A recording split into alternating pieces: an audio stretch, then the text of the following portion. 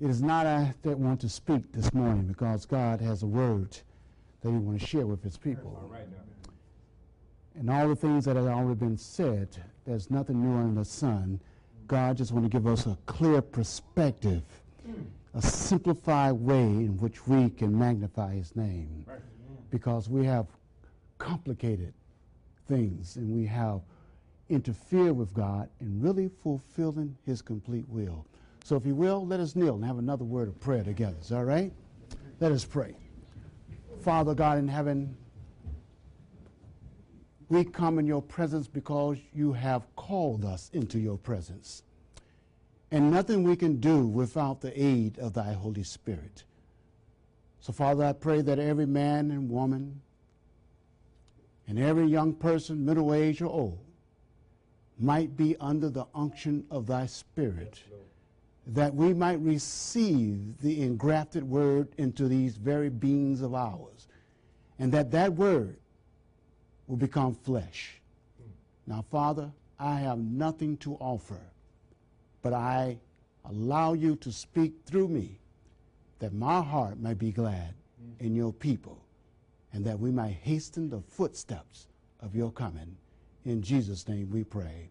Amen. Amen. Amen. Like I said, it's been a wonderful journey.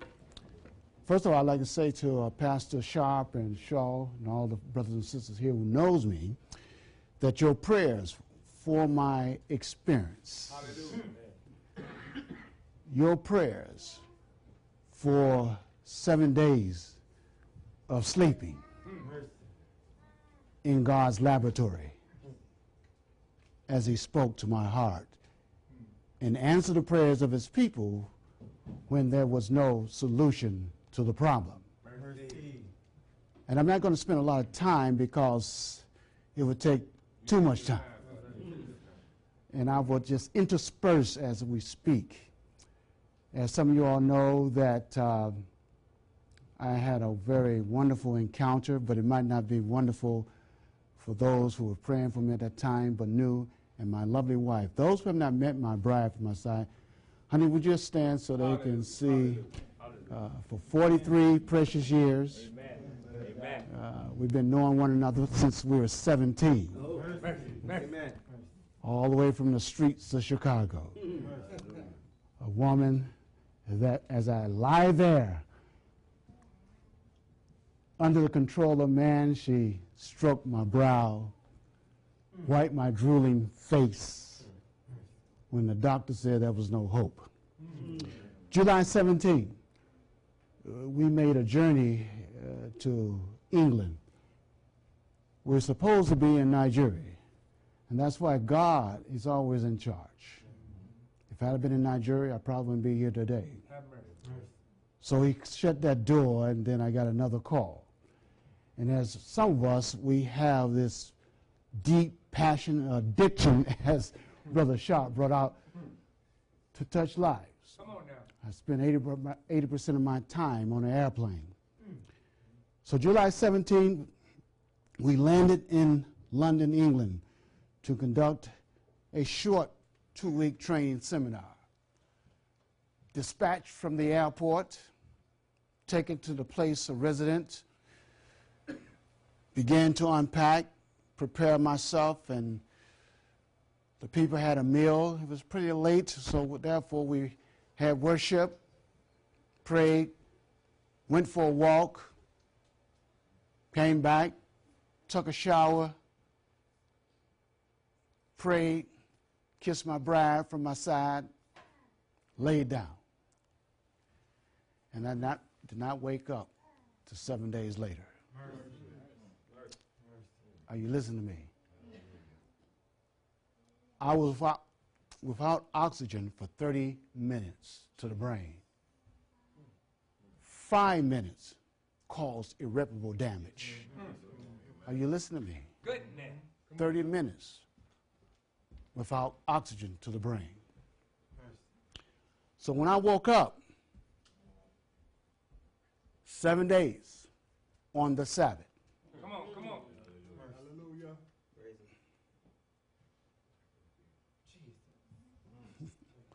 I woke up praying for the people in that ward. They were hauling them out in stretcher body bags, bringing more in. I woke up praying for the people. My bride holding my hand. I did not question God's divine appointment. I did not consider what went forth. And he said a very simple thing. And I want to talk to you about that. He said, son, surrender. That's all he said to me. He said, surrender.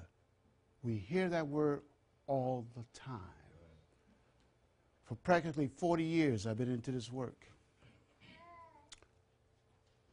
Like a lot of you all, God, recover our steps from the very hellish path of Satan, from the streets of Chicago. I can go on and on. So I will assume, because I'm traveling, sharing the good news of Christ, involved with a full-time ministry, that I'm not like other people, no drink, smoke, whoremonger, whatever, but I'm all right. But God said, if it's just 0.0001, it's too much of you, son. You are a fixer. You like to fix problems, people problems, ministry problems. And when you fix it, it's not fixed. Take your hands, first of all, off of your life and the work of this ministry. That's all I ask. And God does not fuss with us. He does not contend with us. He does not create agitation. When we want to be in a driver's seat, God moves out. He just moves out. He's still near. That's right. But when we get in a ditch, then we pray. And God didn't say, I told you. He didn't say that. He stretched his hands out. 7 days. And for those probably heard my testimony, my condition, I did not have a heart attack. When they took a full examination of my body, they were baffled. They found nothing wrong with my heart, like a baby's heart. They found nothing in my arteries. They were clean. Mercy. And so they pondered. And the only thing they can tell my wife, if he come around, if he survive, he will not, I say it again, talk or walk. Come on. That's what they say. My wife is one really needed the prayers because I was 7 days resting. Are you listening to me? Because my life is busy. Sharp, busy. And when he was talking about addiction, because I used to play sports, my first passion. It's another thing God did to me. He gave me arthritis maybe about 40 years ago, stopped my pursuit as a professional basketball player.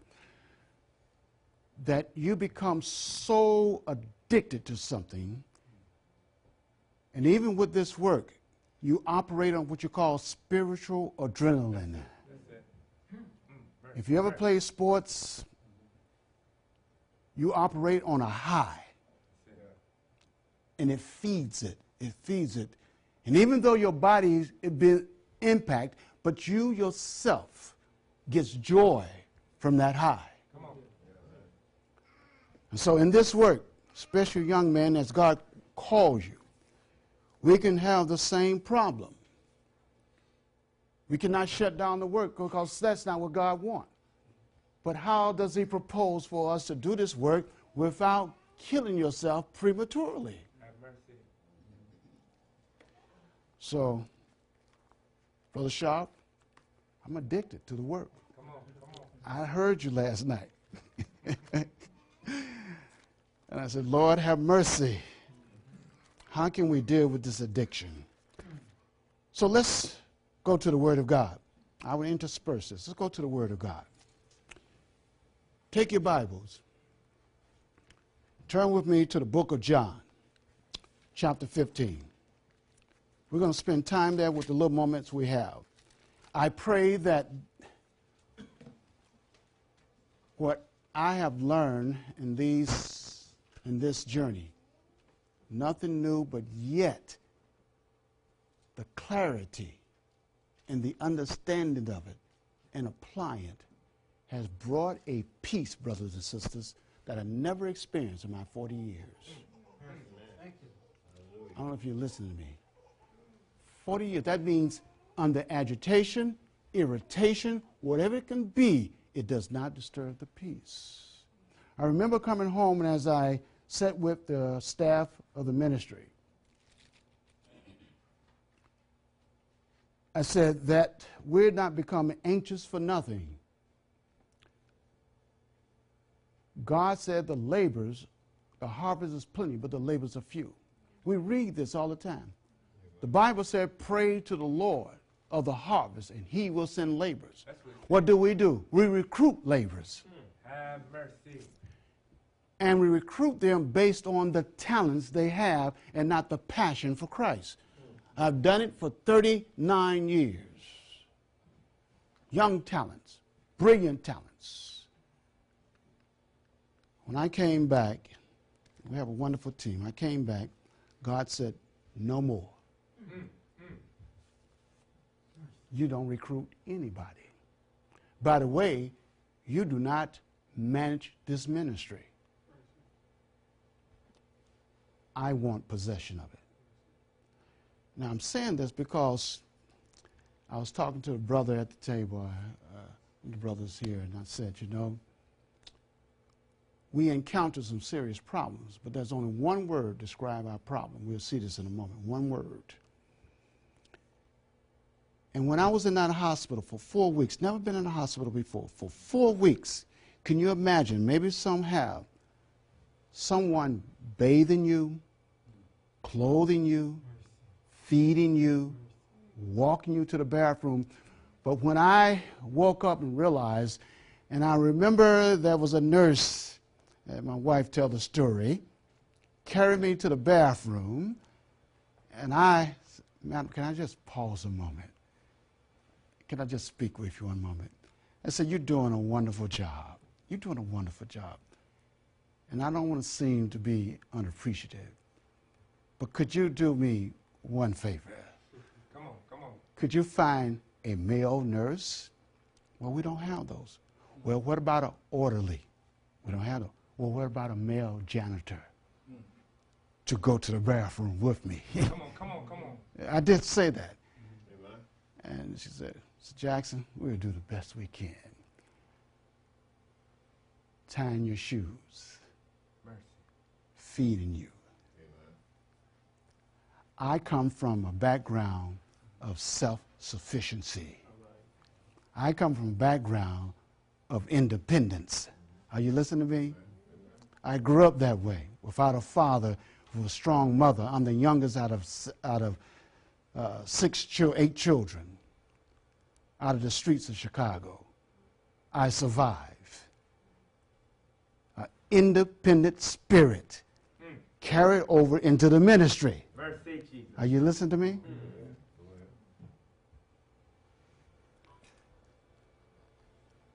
That impacted my disposition. To know what it means to be carried by somebody and to be totally dependent on someone. What does that do to you? Anybody know what I'm talking about? What does that do to you? What does it affect? Your pride. Say it again. Your pride. Your pride. Your pride. To be totally dependent and helpless. God knew what I needed. Therefore, he placed me in that condition. Even as I speak, I went to the best hospital in England, which I did not know.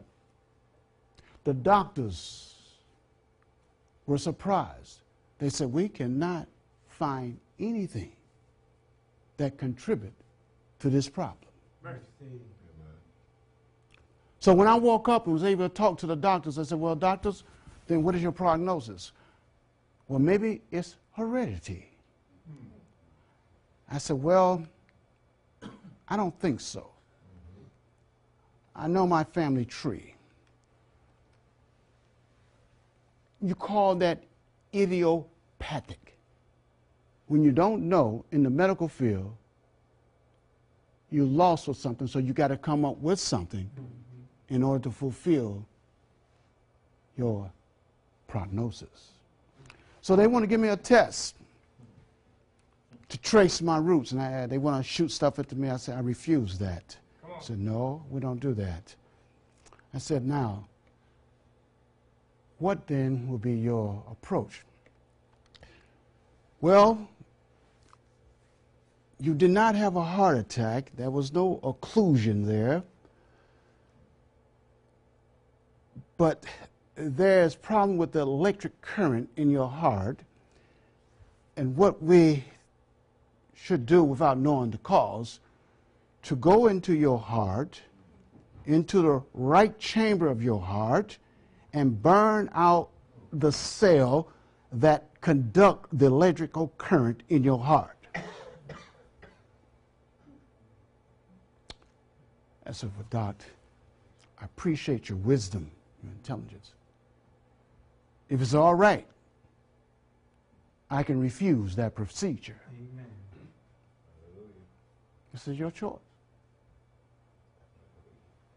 Because the only hope they can give you, they have to control the electrical current in your heart. I didn't have to think about that to pray, because I knew downloaded that is not what I believe that the Lord want me to go through at this time. So let me go back home to America. We shall see. It's been 6 months. I'll tell you that in the end. So as we go to the book of John, we want to see something here.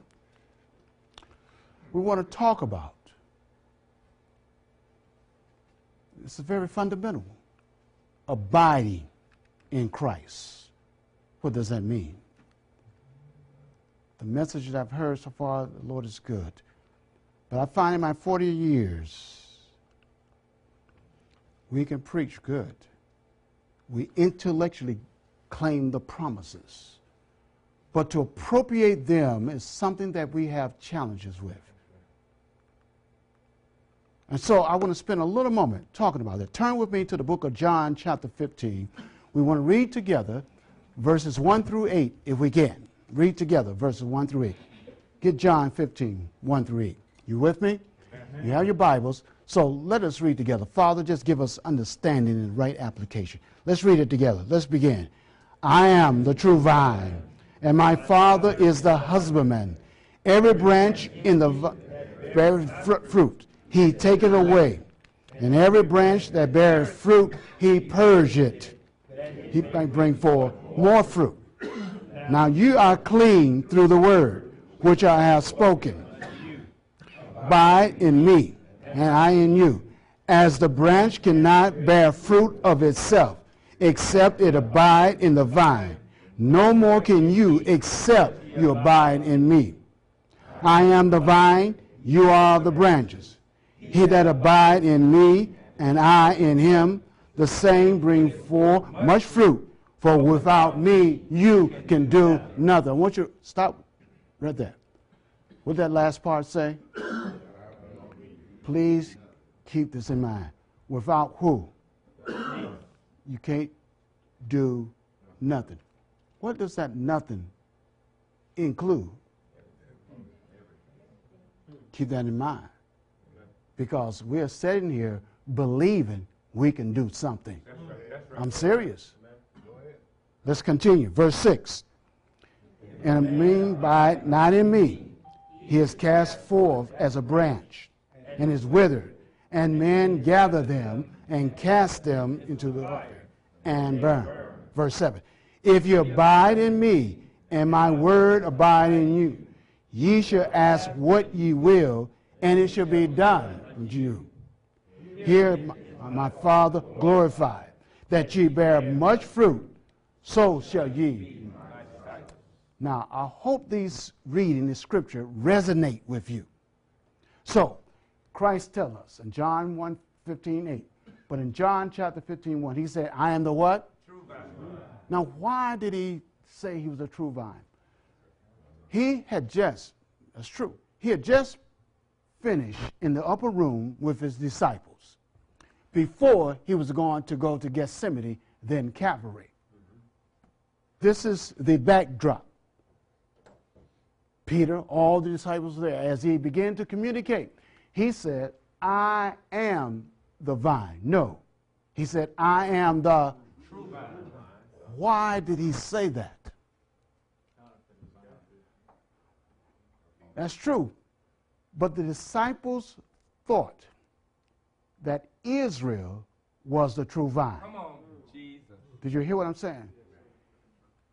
Peter, John, all the disciples was looking to Israel, the leaders, the church, as being the vine. There it is. Are you with me? Keep this in mind. Christ said, I am the true vine. My Father is the husbandman. Keep that in mind. He goes on and says, I'm the true vine, and you are the what? Branch. Now, Christ is the True vine. true vine. Did you hear that? Not the preacher, not the leaders, not the church. They have a place. But Christ is the true vine. You and I are the branch. Keep that in mind. Let's look at this for a moment. The fruit is the produce of the branch, by which men are refreshed and nourished. The fruit is not for the branch. Did you hear that? But for those who come to carry it away. I don't know if you're getting that. It goes on. As soon as the fruit is ripe, the branch let it go to commence afresh its works of charity and prepare fruit for another season. Mercy. Did you hear that? The fruit come forth, the branch let it go. For what? For someone else to be nourished, to be cherished. Then it goes on, produce more fruit. Hope you're getting this. You are the what? Branch. You connected to what? True vine. All right, keep this in mind. A fruit-bearing tree lives not for itself, but wholly for those to whom its fruit brings refreshment and life. Because I asked a person, I said, you know, what is our purpose here? Now, I want us to understand this. You cannot mix the fruit of the Spirit with the gifts of the Spirit. Amen. Did you understand what I'm saying? There are gifts, healing, teaching, preaching. Those are gifts. Those are not the fruit. Amen. That's right. That's why in these last days when Jesus comes, many of us are going to say, Lord, haven't I seen AIDS cure? The dumb speak. Hundreds of people, because of my preaching, has entered into the church. And he says, what? I know you not, you workers of iniquity. But you travel around the world, Jackson. You'll see many people blessed. Can that not recommend me to God? And God put me to sleep for 7 days in a death sleep and said, that is not what it's all about. Mercy, Jesus. Go ahead. Come on. Amen. Preach, brother. And I was really feasting on that. I didn't steal. Come on. I didn't lie to people. I used to be competitive, but God removed that spirit. You have a work. You have a work. What's that to me? That's God. Not trying to make meat ministry all in all, because if meat ministry was everything, then there would be no need for nobody else. Amen. And meat ministry is on a branch.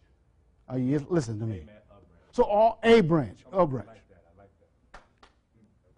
And so therefore, I thought the works I was doing was my recommendation and my ticket into heaven, that I be prepared. I'm in the country. I eat decent, trying to grow some food. Are you listening to me? But God said, I'm putting you to sleep because I need some time with you. Not your wife, not your children, not meat ministry. I need time with you because you will not take time. Yes, I get up. I have devotion. I read the Word of God. I read how I can execute the work. Come on. But never to fine-tune my spiritual life. Mercy. Come on. I live on osmosis. 40 years. God did not have to wake me up. I would have woke up in the second resurrection. Amen. I know what I'm talking about. I've been down that pathway. You'll see in a moment as we travel through this. Notice what it says. It says, and so the branch exists only and entirely for the sake of the fruit. I want this to resonate now. It got to resonate. People say, why are you called here? Well, I'm called. I travel around the world. I got to win souls. That's not why you call. You call to bear fruit. And therefore, when they see those fruits, when God said, when they see those good works, they will glorify the Father. My work is not even to save my family, because I can't save myself. My work is not even salvation. My work is to bear fruit. Mercy. You got to get this. You got to get this. People say, why are you serving the Lord? I want to be saved. Why? You want to be saved? That's not why God created you. He created you to reflect His image, to bear fruit. In that you will be saved. Hello out there. So I've been working to be saved, man. I missed the boat. When people say my works, but they say, man, that brother, he rises up when he's irritated. He's doing a good work, but he rises up when he's irritated. Help us, Lord. Are you listening to me? He been offended. He don't have a heart of forgiveness. He doing a good medical mission work. I've seen people get well, overcome cancer. But man, look at his spirit. Anybody listen to me? So don't glory in your gifts. Use them, but that's not what God is looking for. Those gifts must have a spirit behind it. Oh, that's it right there. Jesus. That's it right there. To make glad the heart of the husbandman. Who is the husbandman in this illustration? This is not a parable. The vine is not a parable. It is an illustration. So who is the husband? God is. To make glad the heart of God. We have found out the purpose of ribs is to protect the heart. Time past, we studied that Adam went to sleep, God put him to sleep, and out of the rib produced Eve. So the woman was created to protect the heart of the man. Have mercy. Have mercy. Have mercy. Have mercy. That's it. And so since the woman is a type of the church and Adam is a type of Christ, I've been called to protect the heart of God. That's it. Not my heart. I've been called to protect his heart. He didn't raise me out of death to go about business as usual. He has a work for us to do. He has a work especially for me to do. Yes, he does. It's about his heart. As the believer abides in Christ, he not only grows in strength, the union with the vine become ever sure and firmer. Notice what it says. He also bears fruit. Yes, much fruit. He has the power from Christ to offer to others that of which they can eat and live. Amid all who surround him, he becomes a tree of life. Did you hear that? Of which they can taste and be refreshed. Are you getting this? You become, in the hands of God, a tree of life. Not so much about your preaching expertise, your oratory skills, It's about the fruit. Come on now. Follow me now. I want to shift your focus to the common denominator. Goes on. He is in his circle a center of life and a blessing. You remember God blessed Abraham? And all that was under him, they were blessed. His children was blessed. Are you following me? Just by being in Abraham's line. Are you listening to me? That means just you, your family received the blessing through you. Even though they're out in the street and they have not been killed yet, it's because God put a blessing on you. Come on. That just took the weight off of me. I said, Lord, all I need to do is abide in you, and the blessing flows from you to me, to my children, to my brothers and sisters who are acting crazy. Yes, they will. Thank you, Lord. Am I speaking all right? Thank you, Lord. That's what he did to Abraham. Amen. That through me, the blessing flows. Like I said, I'm the youngest of 8. There's only 3 of us living. I'm the youngest. My oldest sister, she's 91. And the baby girl that's supposed to be the baby, which is 12 years older than I am, I come along and spoil her party. So it's only 3 of us left. I have a host of nieces and nephews. 4 years ago, now my folk, we were just out there in the streets, acting as we act, partying and drinking. When God called me from that darkness and set me on a sure path,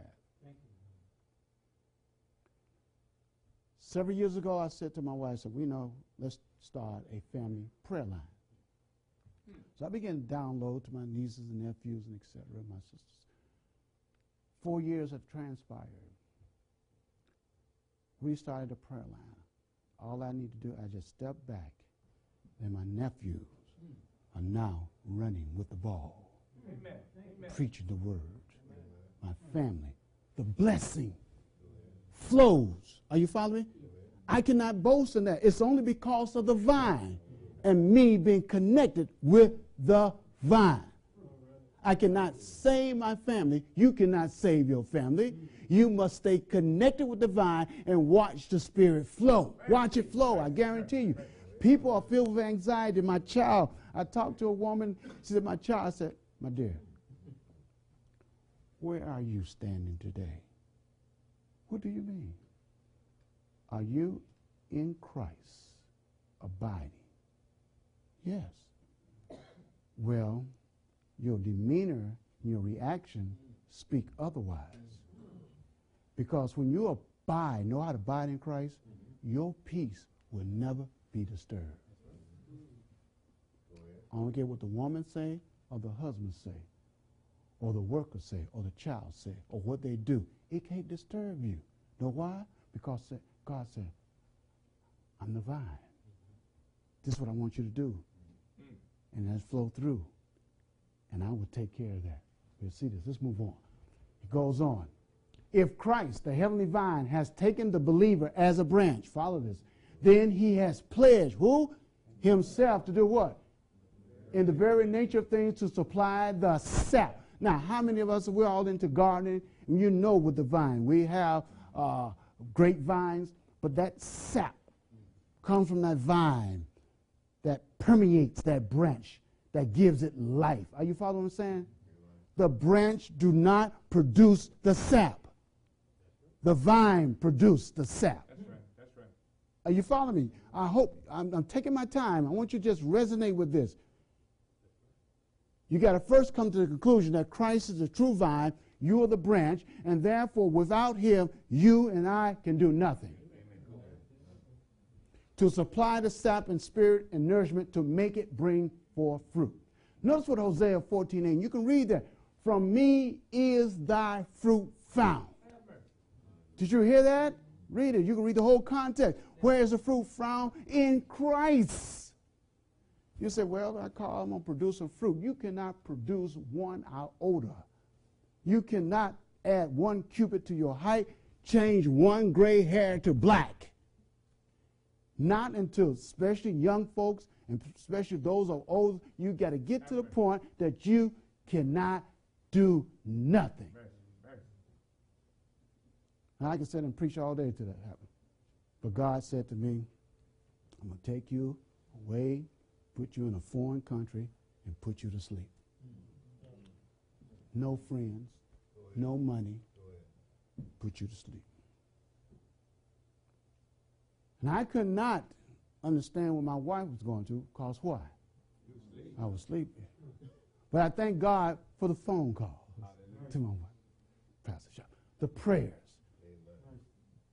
that surround her with love, with skin on it.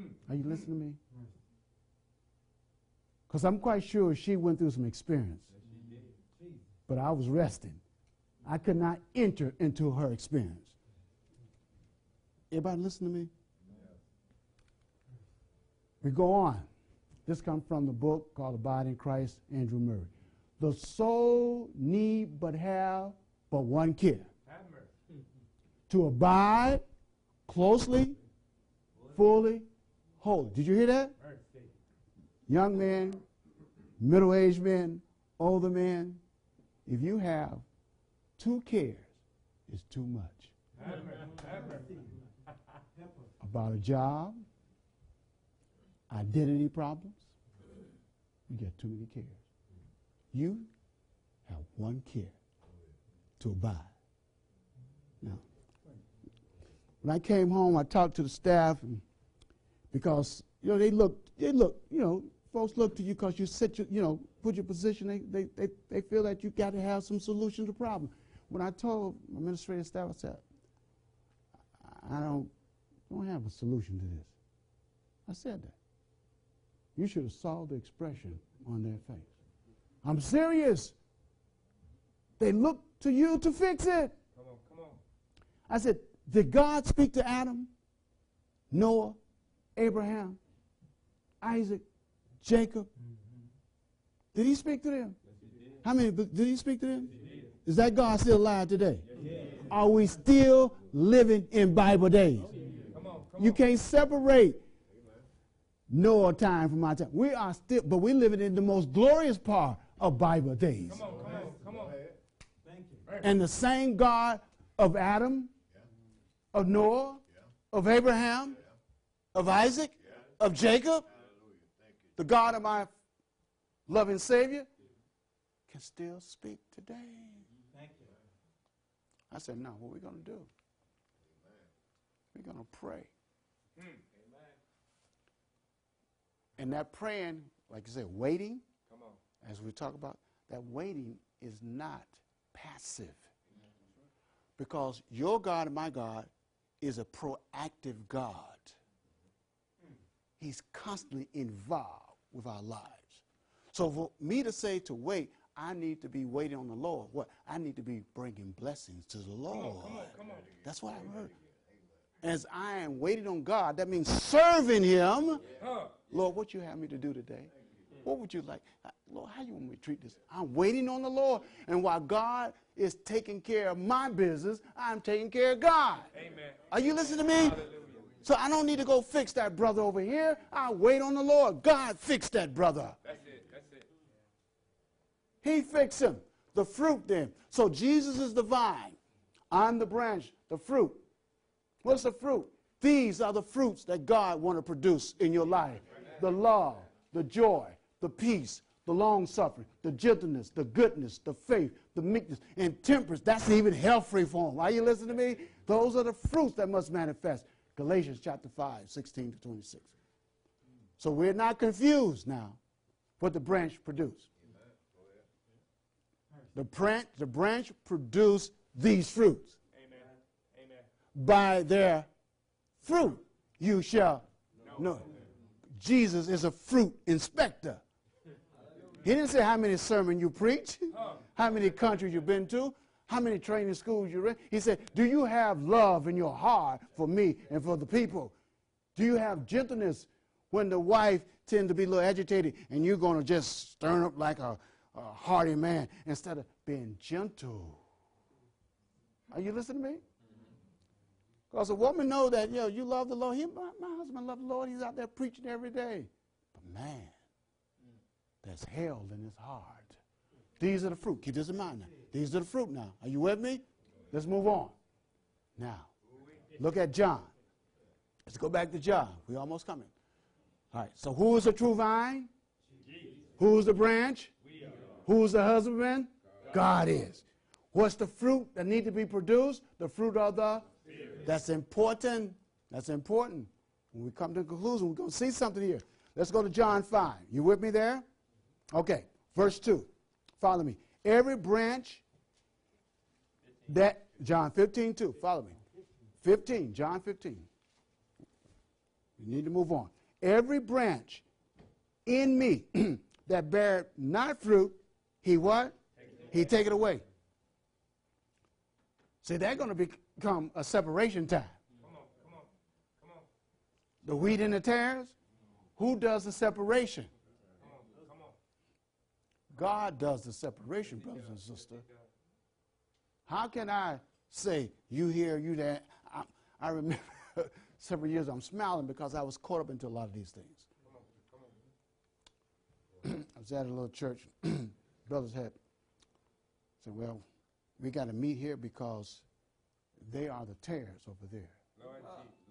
Lord. So we get caught up into that. And because we read in the Word all out of context, we be looking at our own position and not understanding what God actually created us for, to bear fruit. Now, follow me. Does a vine need pruning where there's no fruit? No. Only one person. Huh? You stand on that, Elder Derek? No. don't let. I don't know nothing. But God That's my answer today. But God does put something in us who can agree with God, resonate with God. Where there's no fruit, there's no need for pruning. Amen. I want you to get this now. Whereas there's no fruit, there's no need for pruning. Did you hear that? I don't know if you're getting what I'm saying. If you're being pruned, then God saw some fruit.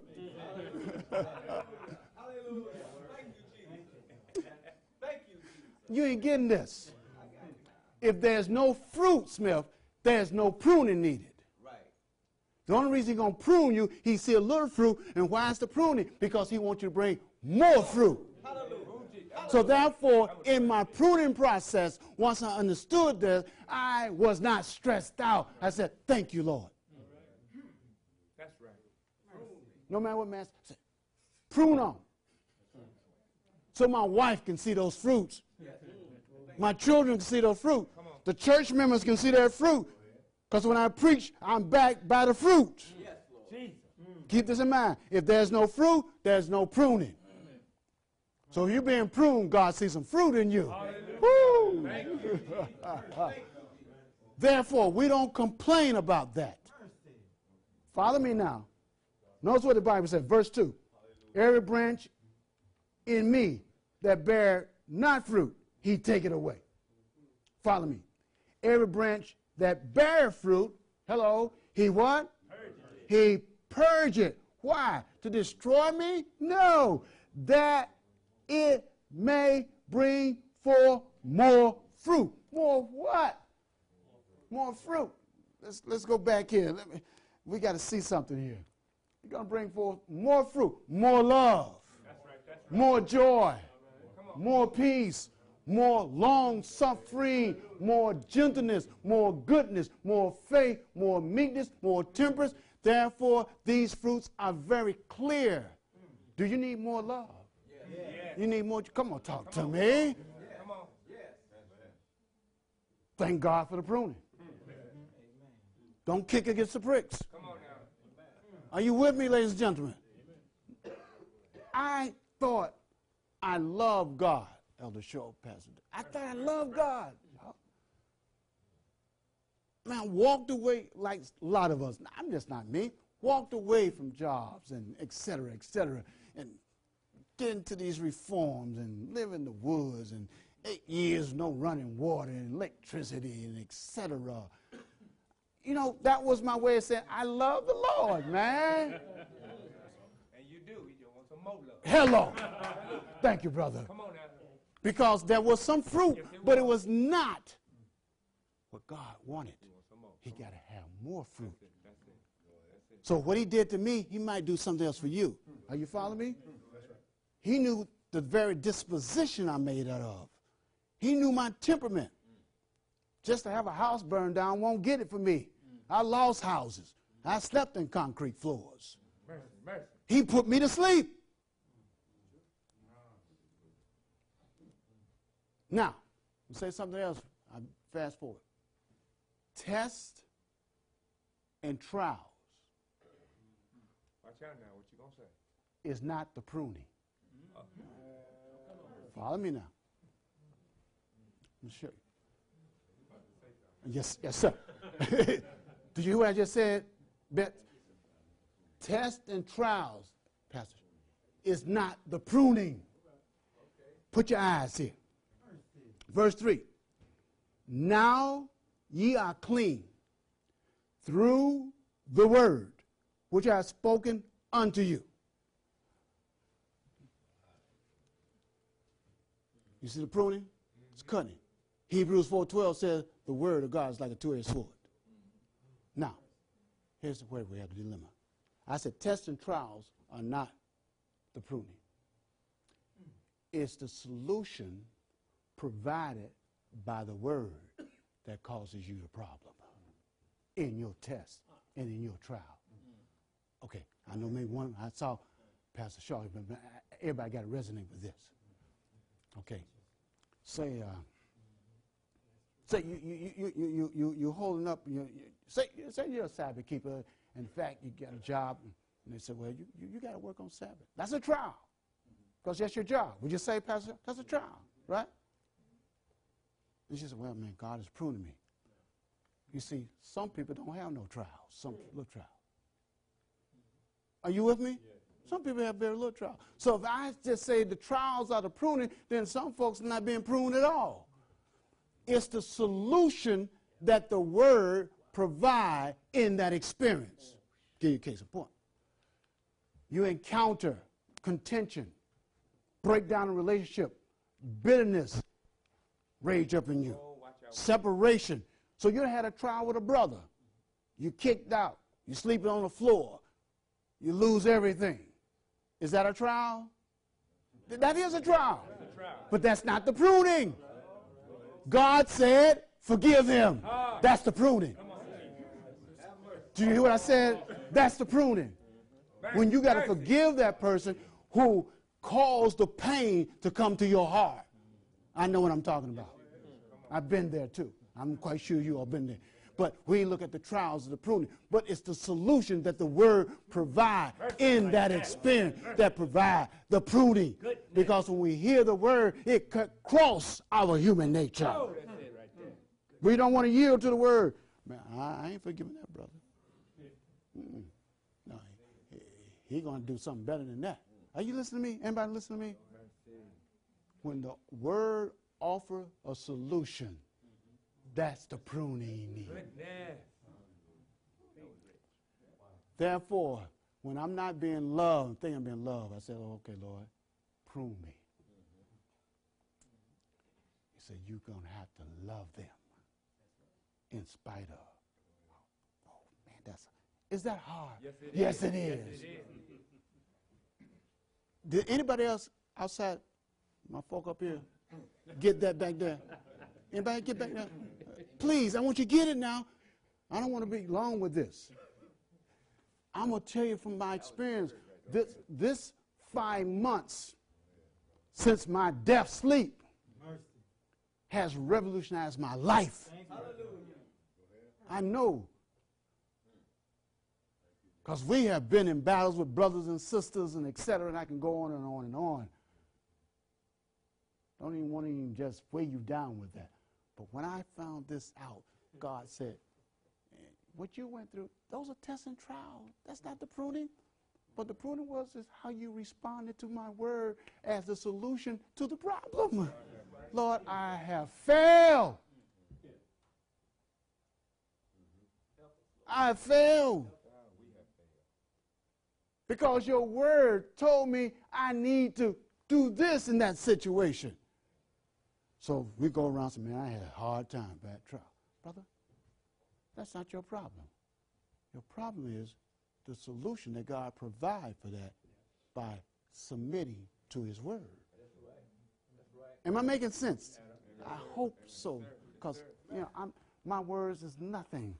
If God don't make sense in you, I can't help it. But I know what he's doing to me. Pruning. Pruning is a painful. Have mercy, Jesus. A recent pruned vine may not appear beautiful. Woo! Are you listening to me? We still want to look good while we're still messing up. It might not appear beautiful to behold yet, but the pruning process is to enable the branch to do what?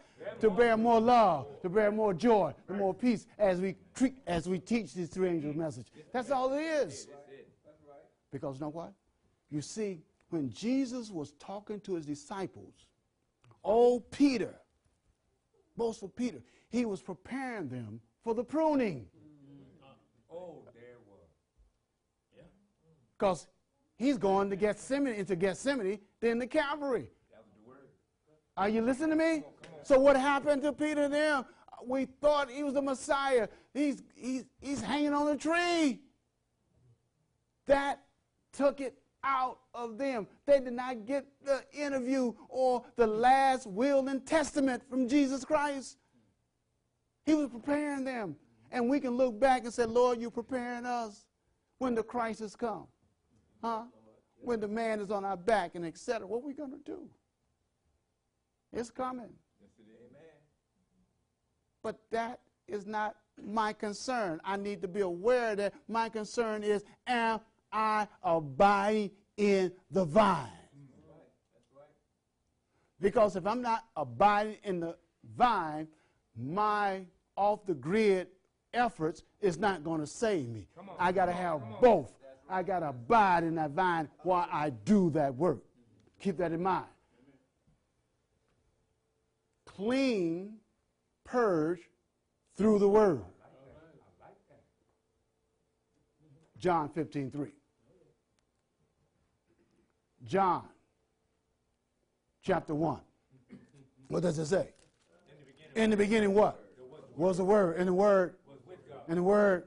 Amen. Clean, purge through the word. Jesus is the word. That's right. That's right. John 5:39. Search the scriptures. You all need to write it down or get this. Search the scripture, for they testify of me. What scripture? Only from Genesis to Revelation.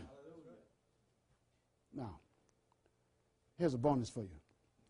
Those of us who might not be as astute as some other people in understanding the word, but listen to this. You might not be able to understand clearly everything is written, but there's one thing for sure that God has given us. The word was made flesh.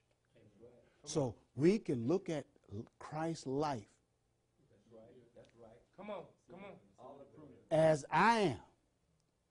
We can look at Christ's life and find what we should be doing. Mercy. Am I making sense? Yes, sir. Even though sometimes the word is not clear to us, I have a sure anchor to my soul. I can look to the life of Christ and see how he functioned, how he dealt with those contentious spirit, how he dealt with the church, how he dealt with the family. Are you listening to me? Amen. I can look at his life and I see a written book right there. For those who might not have all that ability to understand all the life of Christ. Life of Christ. Clean. Hebrews 4:12 said the word is like a knife. Turn with me to Psalm 79. Psalm 79. Look at this. Write these scriptures down, and as you have your time, please go back and look at these. In Psalm 79, look at what it says in verse 9. Psalm 79, verse 9. The Bible tells me in verse 9, this was it. Listen to what it said. Help us, O God, our salvation, for the glory of thy name, and deliver us, and purge away our what? That thy name might be what? So the purging is to cleanse us that we can bear more fruit. Amen. Amen. Purge me. And you know Psalms 51. Let's look at it. Psalms 51. Purging, the pruning process. In Psalms 51, the Bible tells me, you know the whole story there, but verse 7 tells me here. In Psalms 51, the Bible says, purge me with hyssop, and I shall be clean. Wash me, and I shall be what? White as snow. Make me to hear joy and gladness, that the bones which thou hast broken may rejoice. Ooh, whoo. Hide thy face from my sins, and blot out my iniquities. In verse 10, create in me a clean heart, and renew a right spirit within me. What's the purpose of the pruning? What's the purpose of the pruning? Come on. To bear fruit is to cleanse us so we can bear fruit. Are you with me so far? Let's move on. You and we go to Psalms 51:7, 2 Timothy chapter 2, 19, 21, Hebrews 1 and 3. The Bible says the purging process, the purging, to bear forth more fruit. Turn with me to Proverbs chapter 11. More fruit, purging, purging. So we should not despise the purging. Amen? I know I don't know more. I don't know about you. But I said, Lord, when this going to, I thought the trials were the purging. But God said his word. When God said, I want you to eat this, and I said, I don't want to eat that. He said, that's the solution to your problem. I want you to wear this. God's word come to us. And that word conflict with our disposition and attitude. Are you with me? And it's all right. Because we rejected. God does not give up on us. He doesn't give up. He said, well, God, he said, Lord, I want. I have a young lady that's with us now from England. She was helped my friend Brad to work with me after I got out of the hospital. So she's back here with us. And because we have another partial land about 25 miles from the ministry. And we've been living at the ministry on the property, so we moved all our stuff to another place. So anyway, I said I need to get over there because we had a double wide trailer that's being rented out, and now it's vacant. So I said I'm going to donate it to the ministry. So I need to go over there. And so the doctors told me I could not drive since July, but now I can drive. So I had to have a driver. That's what they say. But anyway, so the young lady, and I'm thinking she's in England, and they drive on the left side of the road. And going to my place, you know, you got winding and you got ditches. And I was just, you know, holding on and praying in my spirit, and et cetera, et cetera, et cetera. And I make a long story short, we get back. On our way back home, I said, dear, could you just get in the passenger seat? She called me Papa J. She said, Papa J, but the doctor said you can't drive. I said, you get in the passenger seat.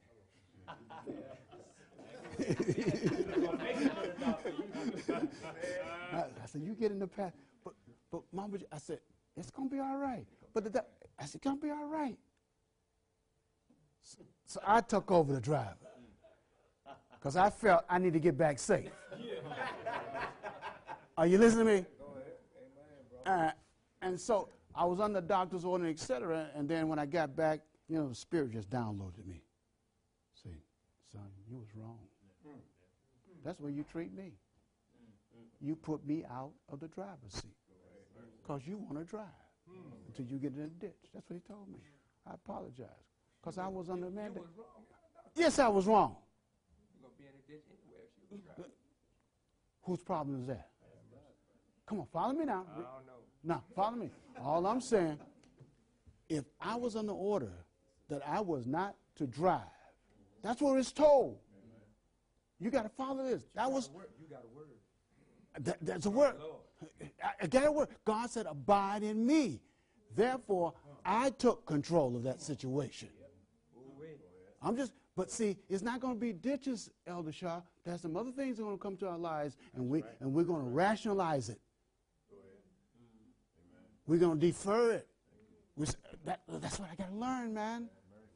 If I know, Pastor, if I know that God said I'm abiding in him, then he is responsible for that. He's not going to let nothing happen to me that it doesn't want to happen to me. Anybody get one person get this? I don't care what it is. I don't know, I'm abiding in him. And I'm telling you today, we are sitting here, and there are those of us don't get it. Because soon we finish, we're going to put our hands back on the wheel. We're going to start controlling our life, trying to fix stuff. That's why people get addicted with drugs, because they're trying to fix something. So you think God's going to give you a little test? So, okay, that's easy. Yeah. No, he's going to test to your bones. Who? Are you listening to me? That's right. Pastor Shaw, I did not, when I got off that airplane, I'm feeling good. I did not know that I was not going to wake up. Are you listening to me? And my Father, through that experience, was ever by my side. I was not cognizant of that fact. Though the saints all over the world was praying, but my Father, I can look back in retrospect that my God went into the valley of the shadows of death and lifted me up out of that grave.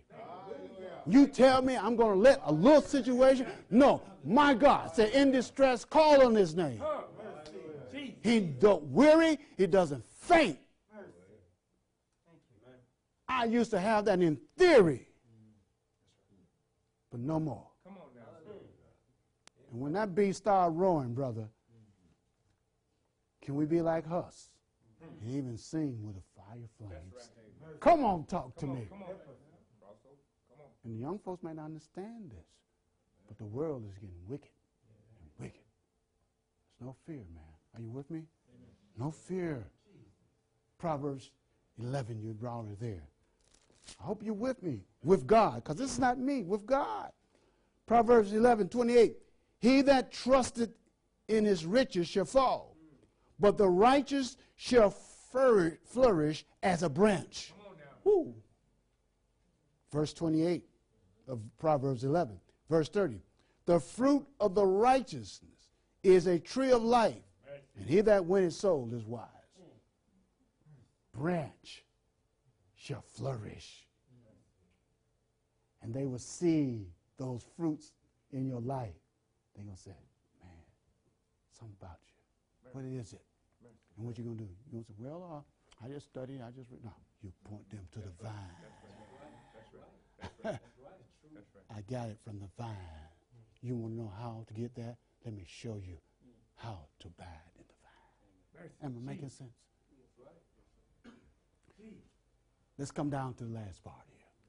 Turn back with me to John 15. Who is the vine, the true vine? Jesus. Who is the branch? Who's the husbandman? What's the pruning process? The word. The word, because it's what? It's the response to the trial. I like that. The trials and tests, they're not the pruning. It's the word that gives the solution to the trial and test.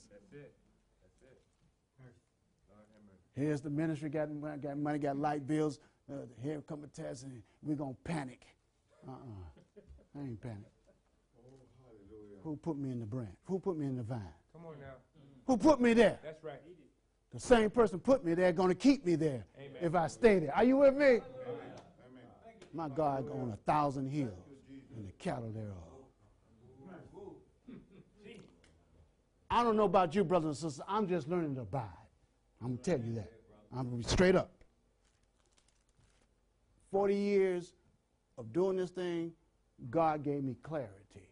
Thank you. And abiding is not momentarily. That's right. Back to John. I'm going to speed on, elders, so I know the saints here. Verse 4 to 7. The Bible says in John 15, are you there with me? Amen. It says, abide in me, and I in you. This is a reciprocal relationship.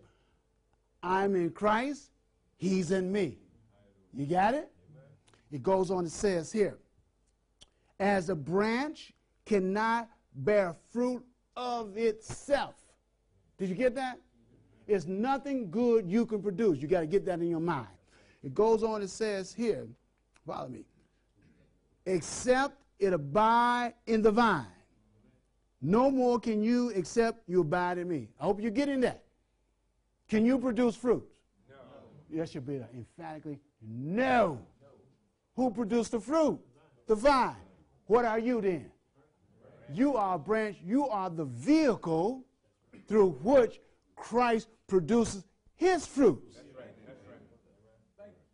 That as you walk through a vineyard garden and people see the fruit, they start plucking. As they walk among you, they say, hey, pluck that. The little love from Brother Shaw. Are you following what I'm saying? Mercy, mercy. It is not so much your word, man, it's your life reflecting Christ. So the same one that produced the fruit, he sustains the branch. We got to get this in mind. Come on now. Because when I read, Pastor Sharp, that I can do nothing. So you come to me, I have phone calls, I say, Brother Jackson, you got this problem. Okay, let's pray. Now usually, I come up with my coaching expertise and counseling expertise, and that's good. We need those things. But my first thing, I said, now, let's turn somewhere to this John 15. Look at this verse here. It says here, John 15. It goes on to verse 5. I am the vine, ye are the branches. He that abideth in me, and I in him, the same bring forth how much fruit?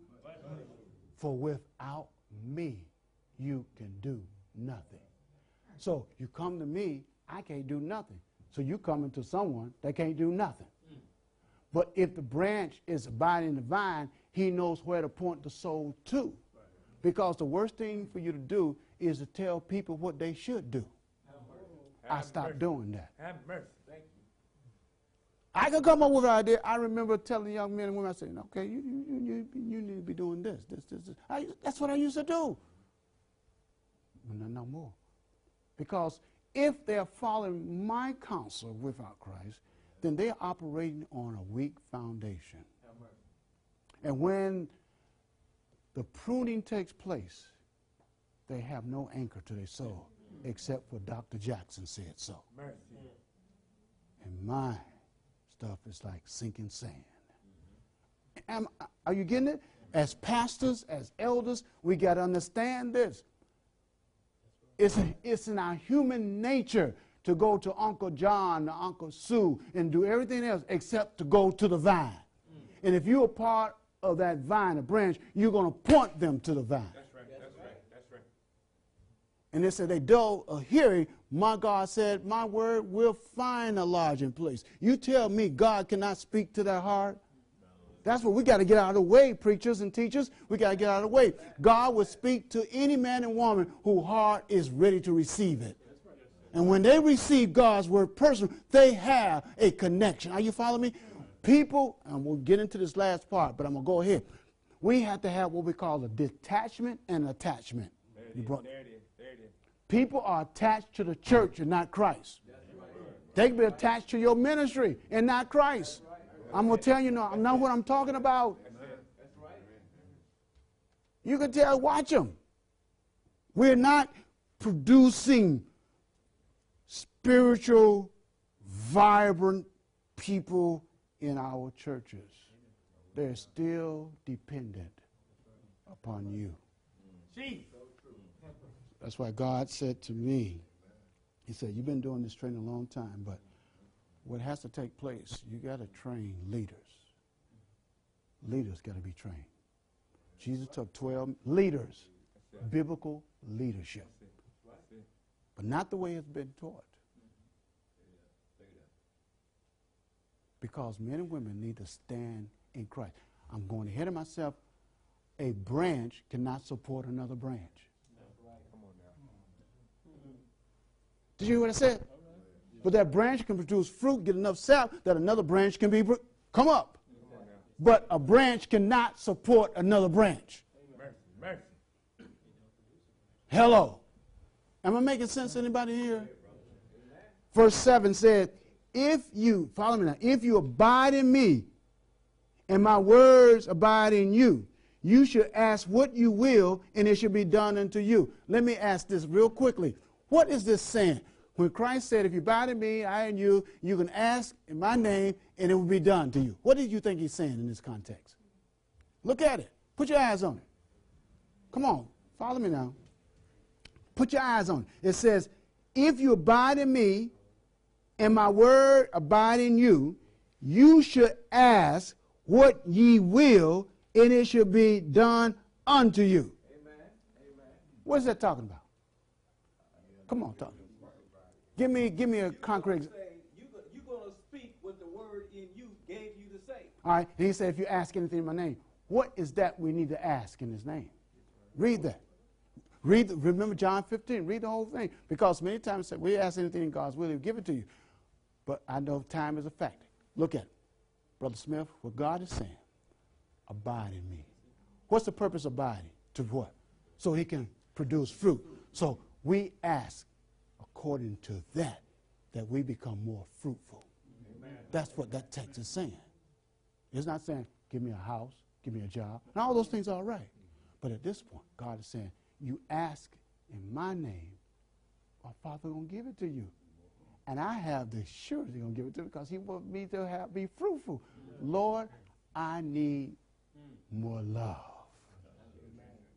That's in his name. He promised to produce love. Lord, I need more patience. Isn't that? I need to be temperate. Come on, talk to me. I can pray for that, and I can trust that God will answer my prayer. I don't get up worried about, man, I don't know if he answered my prayer because I'm not doing all the things that God said. But you prayed, didn't you? Now watch him do it. So now he started pruning you. That's right. That's right. And we don't get all bent out of shape and angry. We say, praise God. Come on. And then you see a change. I tell you, in just 40 years, but just in 2 or 3 months, I've seen a change. Even as when I'm approached with staff and agitation, there's a peace. And even when I believe I'm right and seeing I came off right, I apologize. Come on. Come on. Are you listening to me? That disarmament. But in the meantime, I'm going to hold my ground. I got to get my point across so you know where I'm coming from. God said, you're not abiding. When you start doing that, you're not abiding. Are you listening to me? When Jackson said, I know I'm right. I got to get across to man, you can't get across to yourself. How you going to get across to somebody else? You got to let something supernatural do this. That's what we have not operated on the supernatural. We've seen too many people in the spirit, but God's word is powerful, man. Yeah. It's powerful. Yeah. Follow me. Let's move on. Now, follow me. Pastor Shaw. Now, who put us in the vine? That's right. 2 Corinthians chapter 1, 21, 22. It talks about Christ put us there. The Spirit gives anointing and seals us. Is that what it says? 1 John 2, 27, 28. Therefore, how I get into the vine, Christ, brothers and sisters, put you there. He calls you. He moves upon your heart, and you cry out, here I am, Lord. Have mercy on my soul. God is now grafting you into the vine. Now, in order to be grafted into the vine got to be bruised. That's right. That's right. Oh, yeah. You know that. It got to be bruised. Got to be a cut on that. But the branch got to be trimmed That's right. to fit the graft. That's a bruising process. Did Jesus get bruised for me and you? Come on now. Wounded for my transgression. That's good news to me. My Savior got bruised for me that I could be grafted into the vine. He puts me there. And since he puts me there, then it is his job to keep me producing. My job is simply to abide. It's to abide. I went and found definition of abiding. So just use 4 of these. No, this is what abiding. To endure without yielding. To bear patiently. To accept without objection. To remain stable. That's abiding. Now you can go and find more definitions, but that's what's good enough for me. To endure without yielding. Phew, tests, trials come. Abide. I just have to abide. I got to fight. Take off your gloves. Get into the vine. Get into the vine. Get into the vine. To bear patiently. Brother Tony, I say, wait on the Lord. Bear patiently.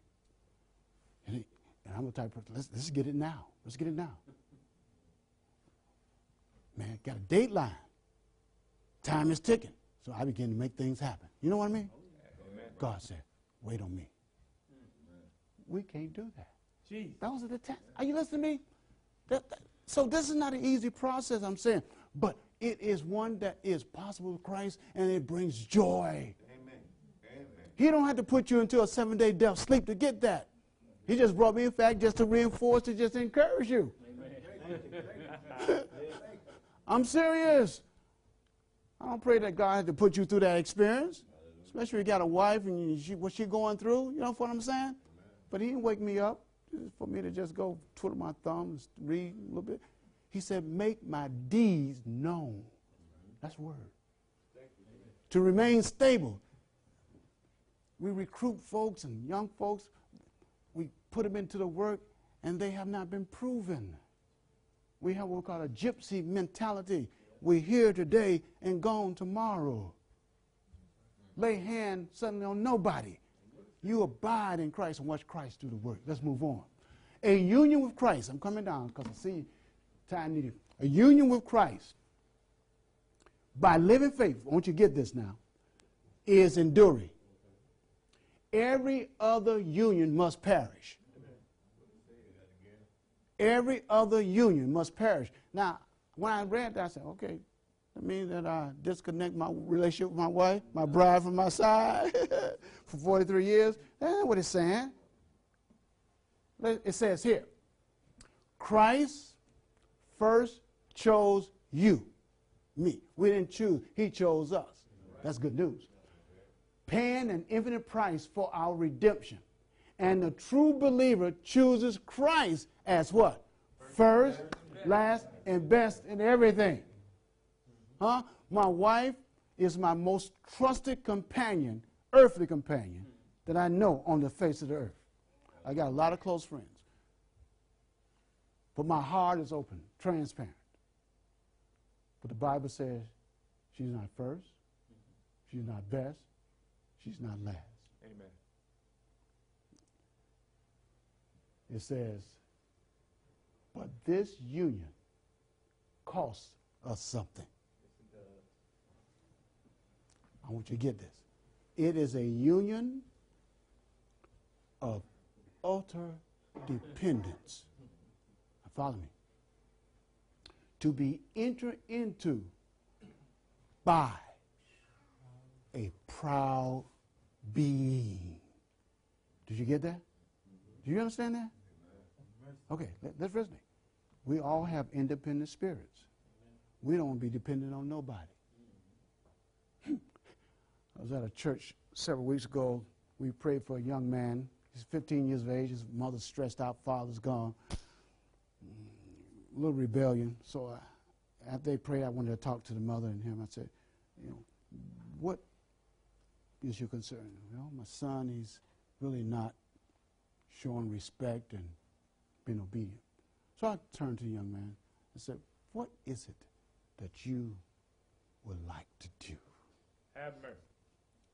Your mother said that you're not cooperating and obedient. What is it you want to do? It's not the fact I'm disobedient. There's certain things that she asked me to do that I don't like to do. So that's fine. That's okay. You don't like to do. Then there was more to my conversation. Then I asked him, said, future, what you like to do in the future? He said, now follow me. He's not obedient, right? Guess what he said he want to do? He want to join the Marines.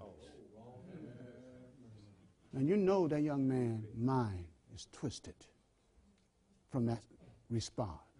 He don't want to obey mama, but he want to join the Marines. When they tell you when to squat, mine. We don't want to be dependent. Now, follow me now. It says, it is a union of utter dependence to be entered in by a proud being. You got to get this. Man, it is a union. Jesus said, without me, you can do nothing. And so as Jesus was talking to his disciples that last evening, he was trying to help them to understand their helplessness. Mm-hmm. Do you understand your helplessness? Do you? This is the important question. We must all feel utter dependence upon God. And I don't think too many people in here. I know 6 months ago, it was not utter dependence. Jackson still had his hand in his life. But this experience, thank God for it, taught me valuable lessons. What does it mean? The word other. It means extreme. It means our extreme dependence upon God. Can anybody real quickly share it in your own words? What does that mean? Extreme dependence upon God. What does that mean? What does that mean? Extreme dependence upon God. The most out of the ordinary. The most. Go ahead. Just go ahead. At the very end of it all, you're still dependent. You're still dependent. At the extremes of your life. If I take an inventory, especially a lot of young folks today, that spirit of independence is strongly ingrained into the DNA. And that's not a put down, because God knows that. Are you with me? He knows that. That's not a put down to say that. He knows that. But he has a way to fix it. That's all he's going to do. He's going to fix it. Because we all want control. God, I control you too. I want this. I need this. That's not dependence. Dependence, Lord, like people put on your clothes, like, feeding you. It's like a child. It's a baby. Here I'm grown and gone. All the dependence. Notice this. All who form this union must feel their need of the atoning blood of Christ. They must have what? Change of heart. They must submit their own will to the will of God. That's where the problem is. There will be a struggle without and internal obstacles. Do you hear that? For you and I to totally submit our will to God, there's a struggle. There's friends pulling you. There's passion. There's a lot of things pulling at you. God didn't say it'd be easy, but he said all things are possible with me. All you need to do is say, Lord, I want this. I want this. Through the right exercise of the will, an entire change may be made in the life. By yielding up the will to Christ, we ally ourselves with divine power. We receive strength from above to hold us steadfast. That's what abide is, a pure and noble life. A life, this is what Elder Shaw was talking about, a life of victory over appetite, lust is possible to everyone who will unite his weak, wavering human will to the omnipotent, unwavering will of God. This is possible through who? Right. By abiding in him. By saying, Lord, here's my will. Take it. Now, I like this. As fast as the soul resolve. What does that word resolve mean? Make up your mind. You have a mind like Daniel did. Circumstances did not dictate. He said, I'm not going to defile my body. Fire, flames, I'm not going to bow down. The three Hebrew. As fast as the soul resolved. The reason that doesn't happen because we're not resolved. As fast as the soul resolved to act in accordance with the light given, the Holy Spirit gives more light and strength. The grace of the Spirit is supplied to cooperate with the soul's resolve, but is not a substitute for the individual exercise of faith. Therefore, I must say, Lord, here's my will. Soon I resolve, power comes. Mercy. Woo! Mercy. You don't get it. Power, no matter what comes your way, there's nothing that can buffer you. Nothing can snatch you. That is the power of God. He spoke and it was. It goes on. Success in the Christian life depends upon the appropriation of the light. The light comes from the word. The light is pruning. The light tells you to do something. And you say, no, okay, Lord, as soon as the soul resolves, no matter what it takes, I'm going to step on your word. Light and evidence that makes the soul free in Christ. It is the rising of the powers in the will, in the energy of the soul to cry out sincerely, Lord, I believe. You said this last night. Help my unbelief. They enter in not because of unbelief. Goes on. Wherefore, my beloved, as you've always obeyed, not as in my presence only, but how now much more in my absence, work out your own salvation with fear and trembling. For it is God which worketh in you both to will and to do of his good pleasure. It is God what? Working in you. Finally, when I had my encounter, not a heart attack, electrical current in this heart started malfunction. Woke up, God said, I'm not going to repair the heart. I want to give you a new heart. You talked about capacity last night. Did you not? Amen. I was taking notes. Now listen, capacity. Right. Listen to this. We almost. A new heart. I'm saying every one of us in here needs a new heart. Come on, that's right. Amen. Hallelujah. I don't want God to repair my heart. That's right. That's right. That's right. I want a new heart. Why? Proverbs 4:20 said, out of the heart are the issues of life. Mark 7 said, all of these cursing and whoremongering comes out of the heart. That's what he says. Matthew said, 21, fall on the rock and be broken. And it begins to explain. And Jeremiah 17:9 said, what? The heart is what? And what? What does that mean, desperate wicked? It'll do anything. Who can know it? So there's not one person in here, if they have not given their heart to Jesus, that they can trust your heart. Mercy. Mercy. Even for a moment, you try and watch it, the end results. It's not going to work. So God said, your heart, Jackson. I was deceived thinking that my ministry work commended me to God. He said, your heart is deceitful and desperately wicked. I want to give you a new heart. Mark 7:21, you see that. Bible says, I broke your heart that I can give you a new heart. Now, when anybody had a surgical procedure done, that kind of anesthetize you, put you a little sleep, especially when they want to do something, transplant, they had to put you to sleep. That's right. So God put me to sleep. You know what I'm saying? So that very little pain is felt through this operation. Come on now. Amen. Amen. He put me to sleep.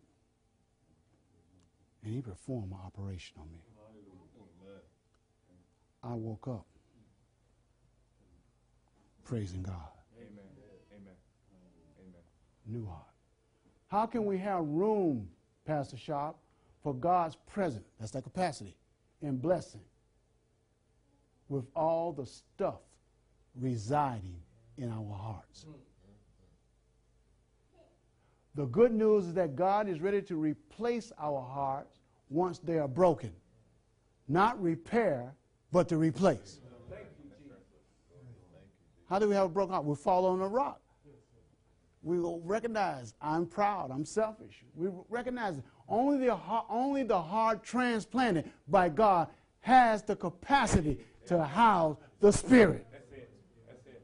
So when you're talking to us, young folks say we need a capacity, we not resonating, we think the heart we have, we can do something with it to create the capacity, but we can't do nothing with the heart we have. That's right. We need a new heart. That's right, man. To get the capacity. Ezekiel 26:25, God said, I will give you a new heart. I will take out the stony heart and give you a heart of flesh. That's what he said. That's Ezekiel. When we allow the exchange of our hearts for his, then he may safely fulfill his promise to us. Promises of pardon, peace, and prosperity and possession. He could not safely trust Thomas Jackson before July the 17th. Mercy, Jesus. He just gave me some tokens, and I just held on to those tokens and thinking it was all right and didn't want to go anywhere. I plateaued. It's just like my heart. Therefore, it flatlined. Lord have mercy. Are you listening to me? God want to give me a new heart. He said, I will give you the desires of your heart. We read this text, and you say, God, well, I like that girl, or that'll be my wife. That's the desire of my heart. That's your heart. It's not God's heart. That's what this text means. When God gives you a new heart, out of that new heart, you're going to ask for the will of God to be done. It is be his heart. Are you with me? So we first, before we talk about getting married or anything, let's get into Christ and abide in him and watch him work it out. Because it looks good on the outside, but in that inside, there's obstruction there. There must be a painful work of detachment as well as a work of attachment. What we need to be detached from: pride, selfishness, vanity, worldliness. Sin in all its form must be overcome. If we will enter into a union with Christ, there must be a detachment from me. I'm public enemy number one. The reason why many find the Christian life so deplorable hard, while they're so fickle, so variable, is they try to attach themselves to Christ without first detaching themselves from these cherished idols. And that's why people, we give people tracts, they read, then we baptize them. They're not ready to be baptized. That's right. And they study, they're not ready. They still attach to man. They're attached to themselves. And that's why the church is in a dead state it is now, because you got dependent people attached to a building, attached to man, and they're not about God. Because a branch cannot support another branch. That branch must receive the living sap from himself. Got to receive. What does it mean to be dead to self and sin? To have a new life. If you are dead to self and sin, you have given up your rights to selfishness and worldly pleasure. You have also given up your right to use Satan's methods to fight your battle. So you can know whether you're dead to yourself by the fruit. You know if you have using Satan's methods, and what therefore God wants us to do when he wants to incite you, that's Satan, to impatience, irritation, resentment, anger, envy, jealousy, lust, hatred, bitterness, rebellion. But you can use God's method of love and forgiveness. Amen.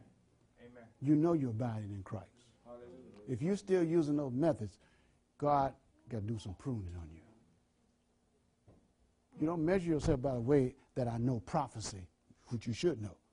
I can preach, but do you have the fruit? Mercy. Do you have the fruit? Until the heart is surrendered unconditionally to God, the human agent is not abiding. The human agent is not abiding in the true vine and cannot flourish in the vine and bear clusters of fruit. God will not make the slightest compromise with sin. If he could have done this, Christ need not have come to our world and suffer and die. No conversion is genuine which does not change both the character and the conduct of those who accept the truth. Truth worketh by love and purify the soul. Until a total surrender, a sense of unworthiness will lead the heart to hunger and thirst for righteousness. And this desire will not be disappointed. I like that. Will not be disappointed. Those who make room in their hearts for Jesus will realize his love. All who long to bear the likeness of the character of God shall be satisfied. Many are inquiring, how am I to make the surrender of myself to God? You desire to give yourself to him, but you are weak in moral powers, in slavery to doubt, and controlled by the habits of life of sin. Your promises and resolutions are like the ropes of sin. ropes of sand.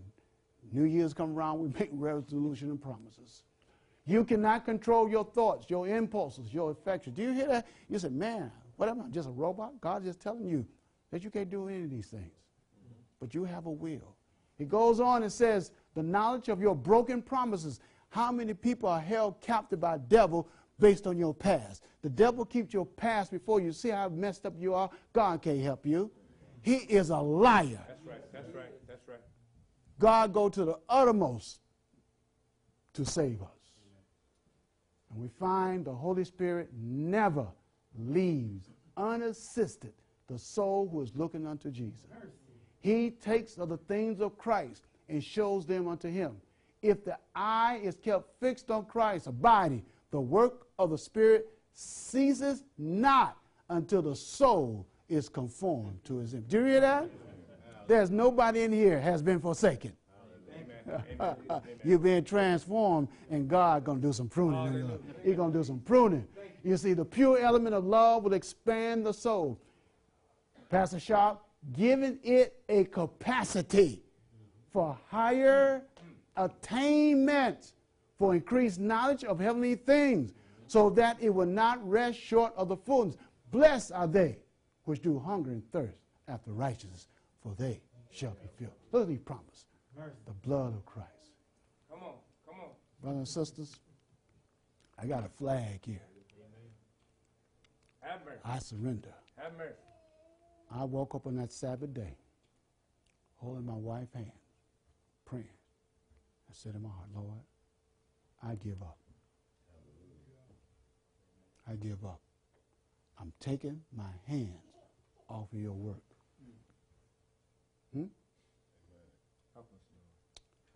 I hope you have a flag in your life